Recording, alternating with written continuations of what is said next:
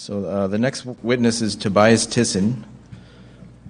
Can you spell and state your full name, sir? My name is Tobias Tissen, Tobias Tissen. And do you promise to tell the truth, the whole truth, and nothing but the truth? I do. Can you tell us where you're from, sir? I currently live in the Steinbach area, and previously I moved to Canada from Germany back in 2006. And what type of work were you doing prior to the COVID outbreak, I guess in early 2020? Do you recall? Prior to that, I was actually tending to my father, who was on home care. He had heart failure, and he passed away in early of 2020, April. And I was on government support to take care of him, and that's actually right the beginning of when all the lockdowns hit and really, really affected us. I understand you were preaching at a church congregation during the same time. Is that right? That's right. I was still preaching at the Church of God.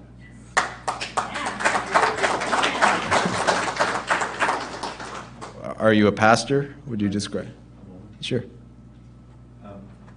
You know, our largest viewers are on the internet right now, and with all of the clapping, and I understand the emotion, but with all of the clapping and interruption, it's making that very difficult.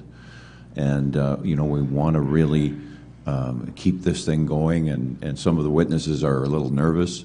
So I please ask you again to restrain yourselves at the end. Absolutely give your appreciation of the witnesses, but let's cut that down in between, please. Thank you. I know a lot of people refer to you as a pastor. Do you consider yourself a pastor? I don't really consider myself a pastor, although I do assist, I preach, and I help in the congregation. Now, what do you recall regarding once the first restrictions were put into effect in 2020? What do you remember from that time? So it affected us because they started capping off the limits of people being able to go to church, and it went down to 50%, and after that they reduced it to 25%, 10%, and after that I believe 10 individuals, and I believe maybe even down to 5. And we're a very close-knit congregation of about 160 people, and we really need each other, and there's a reason why church people gather, why they have church multiple times a week. It's because church functions like a family, and the family is there for one another. Another way it affected us is, like I mentioned already, my father passed in April of 2020, and he passed at a young age. I am only 28. I was 25 at the time. He was 48. And we were not able to have a funeral like we wanted to. It was right at the beginning, but it was already so far locked down that only 10 people were allowed to be inside buildings. And we were forced to pretty much have an outdoor parking lot funeral service.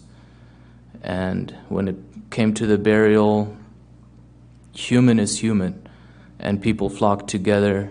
And by the time my father was buried, RCMP showed up.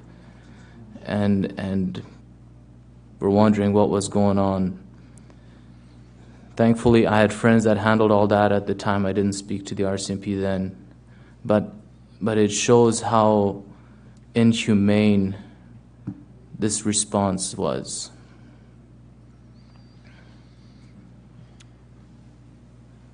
I believe the RCMP attended the church, a church service you were at, or maybe that happened more than once. Is that right? Definitely more than once. Can you tell us about that? I can't recall how many times they were out there monitoring service after service, counting how many people walked into the building from the road. And one instance we had on November 29th of 2020 was back at the time it was illegal to have any indoor gatherings as well as drive-in church services. And so we were determined, and let me make this clear, we're not being rebellious for the sake of being rebellious. We're very peaceful, law-abiding citizens. I can speak for our church that we are. And so we feel an obligation before God to fulfill Scripture, and Scripture tells us that we should not forsake the assembling of ourselves together. And so we were determined to at least have a drive-in service and show the hypocrisy of the government, because while we were forbidden to have our parking lot filled, the big box stores had all their parking lots flooded. So we were in for a shock that morning, though, because by the time I came to church, well over an hour before it was set to start, there was a tow truck on scene and there was police on scene. And by the time it was 45 minutes prior to service, an RCMP cruiser had blocked the entranceway to our parking lot. And there was a lot of vehicles. Word had gotten around, people knew there was going to be a church here that was going to be open. And so people pulled in, and there was no way to get onto the yard. So the whole highway ended up being blocked up. And we brought out a pickup truck close to the end of the driveway there, and I delivered a bit of a sermon. We did some singing peacefully, and we disbanded from there. At the same time, though, big box stores were open, parking lots were filled. Same time, there was a car rally for the farmers of India, and people stayed in their car just like they stayed in their car at our parking lot. Nobody was fined there, nobody was in trouble, but the church and myself both received a fine for that instance. The church received a fine of $5,000, and I received a fine of $1,296. And I believe you received a number of other tickets on other occasions. Is that right? Many for simply being there for people, just like we've heard other witness reports of. There was a lot of loneliness, a lot of people having no one, and church was like their avenue of socializing, of getting together with somebody and exchanging human needs, spiritual needs. And I had to be there. It's being a preacher is not a career. Being a pastor is not a career, although maybe it's viewed as such. But being a preacher is a calling, is something that someone feels responsible before God, and that someone would do without pay. Even pay is not what makes a pastor. It's their responsibility. I got to help people's spiritual need. And I understand you were arrested also. Is that right, sir? That's right. I was arrested on October 18th of 2021. A warrant has been out prior to that for about 6 months, and I was literally hunted down. On the night of my arrest, my family and I were having a gathering at a park. My mother, who was living with us, had decided to move to Europe, and so it was her last evening, and we went out to have a little goodbye gathering, and someone saw me at the park, reported it, and as soon as I pulled off the park, there was several police cruisers that went and hauled me off. And how long were you in jail for? I was in jail for 45 hours, 2 nights, and it was a horrible experience. I've never had a run-in with the law before, I've never been to jail before, and I was placed in a cell facing away from the clock. I had no idea what time it was. basically ever. For one night I was in custody. The next day I was moved to remand, and in there I had to stay. I had half an hour within a 24-hour period to get out of my cell. And then you would have been released on bail with conditions, is that right? That's right. I was released on bail. I could have been released sooner, but I didn't agree to the conditions at the time because the conditions prohibited me from going to church, and I could not in good conscience sign that. And so the lawyers worked for me to amend those conditions so that I was able to still go to church.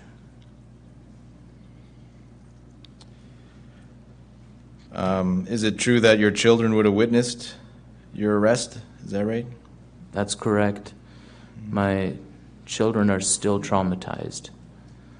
I have 2 boys and a little girl. The oldest is 7, the second is 4, the baby is 10 months.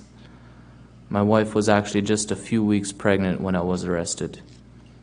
And my boys witnessed not just the arrest, but multiple times of officers coming to our door. Not just one officer, but 2, 3, sometimes 5 coming and handing tickets. And to this day, like, we live in Steinbach. When I talk of going to Winnipeg, they're like, I want to stay home. And it'll be something that at their young age they won't ever forget. The night of my arrest, the whole congregation went out to the police station, and they were singing and walking around the building. I have a little picture of my 2 little boys peering into the station, hoping to catch a glimpse of me, and it's heart-wrenching. We know that there's been a lot of controversy and division in a lot of areas over what's happened. Was there any division in your church or that you experienced? There was none. We're a family. Everyone had my back. I'm part of the most amazing church. And not just in Steinbach, we're a global church. Worldwide, messages were pouring into my family of support and prayers. Within the wider community, did you experience a lot of support? There was a lot of friends, absolutely, but there was also a lot of hate going on. It is something that I feel was part of the government's tactic to put something out there to divide humanity. The saying goes, divide and conquer, and that was their motive. Do you remember if there was much transmission of COVID in your church congregation? COVID-19? Probably someone had it, but we're all old enough to know to stay home when we're sick. And when someone felt ill, they stayed home. We had, not that I know of, any outbreaks, no COVID deaths, no reactions, and everyone is still there. Were there any other effects on the people of your church congregation? Did any of the government restrictions affect your congregation in any way? So absolutely. When the restrictions came in the beginning we were like, what is this? This is so new. We didn't know exactly what this was. So we stayed home for a bit. And then we went to drive-in, and pretty soon we found out it's not the same. And people were struggling spiritually that needed support and couldn't get the support as freely. And so we felt like rather have the fines, rather have all that, but we got to be there for each other. Was there also a school associated to your church? Was that affected in any way? We have a private school, and every year we have a graduation ceremony, a little bit of a presentation, and a school picnic. And of course, those years when those gatherings were limited, we couldn't.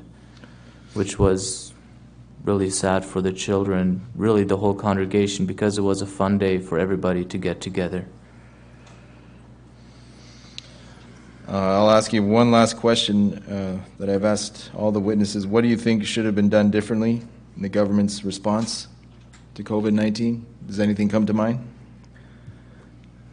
There should have been more of a feeling out of how are people handling this, instead of a crackdown of a dictative approach. There should have been a, how are you treating this? I mean, if they have the resources to send all those officers to one little church, why not come out and see, how are you all doing? What are you doing about this? Are you protecting yourself? Are the sick ones staying home? And allow us to use our common sense. I think those are all the questions I have. I don't know if the commissioners have any questions for you. Let's go ahead, Dr. Bernard. Yeah. I'm wondering if the oppression or the restriction that was put on the practice of religion is not triggering some sort of questioning from people that were not particularly inclined to do religious practice, to wonder whether this shouldn't be something they might consider in the future, as sort of, why is it that this was targeted as something that needed to be crushed? Definitely. Well, there was a number of people that came out to church that normally wouldn't have, and I'm sure the question was raised in many people, how come big box stores stayed open? How come liquor stores stayed open? But why was the target on the church?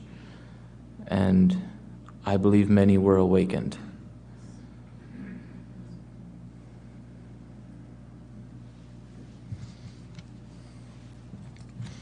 Any other questions? Oh, go ahead, Janice. I actually have a lot of questions, but I don't think we have time. I'm just wondering, when you got to court, when you went to court, did you have an opportunity to ask about the discrepancy between the box stores and the churches being open or closed? By the time we got to court, they took our rights to use the charter based on a previous court ruling that the Justice Center with several churches challenged the province, and all of those concerns were raised by those lawyers. I was a part of that lawsuit, and the Chief Justice Joyelle found that our Charter of Rights were not violated. Thank you.